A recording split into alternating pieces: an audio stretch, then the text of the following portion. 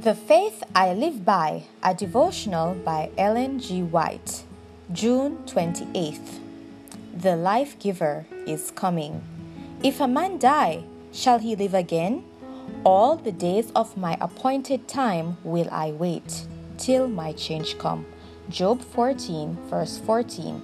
The life giver will call up his purchased possession in the first resurrection, and until that triumphant hour when the last trump shall sound, and the vast army shall come forth to eternal victory, every sleeping saint will be kept in safety and will be guarded as a precious jewel, who is known to God by name, by the power of the Savior that dwelt in them while living, and because they were partakers of the divine nature, they are brought forth from the dead.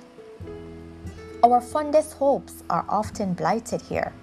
Our loved ones are torn from us by death. We close their eyes and habit them for the tomb and lay them away from our sight. But hope bears our spirits up. We are not parted forever, but shall meet the loved ones who sleep in Jesus. They shall come again from the land of the enemy. The life giver is coming. Myriads of holy angels escort him on his way. He bursts the bands of death, breaks the fetters of the tomb. The precious captives come forth in health and immortal beauty. Our personal identity is preserved in the resurrection, though not the same particles of matter or material substance as went into the grave.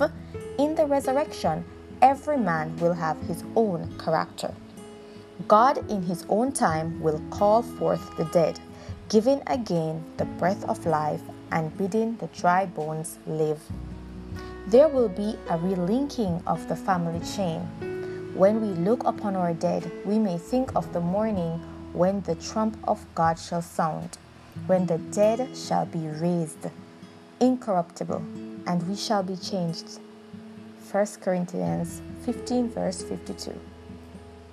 The last lingering traces of the curse of sin will be removed, and Christ's faithful ones will appear in the beauty of the Lord our God, in mind and soul and body, reflecting the perfect image of their Lord.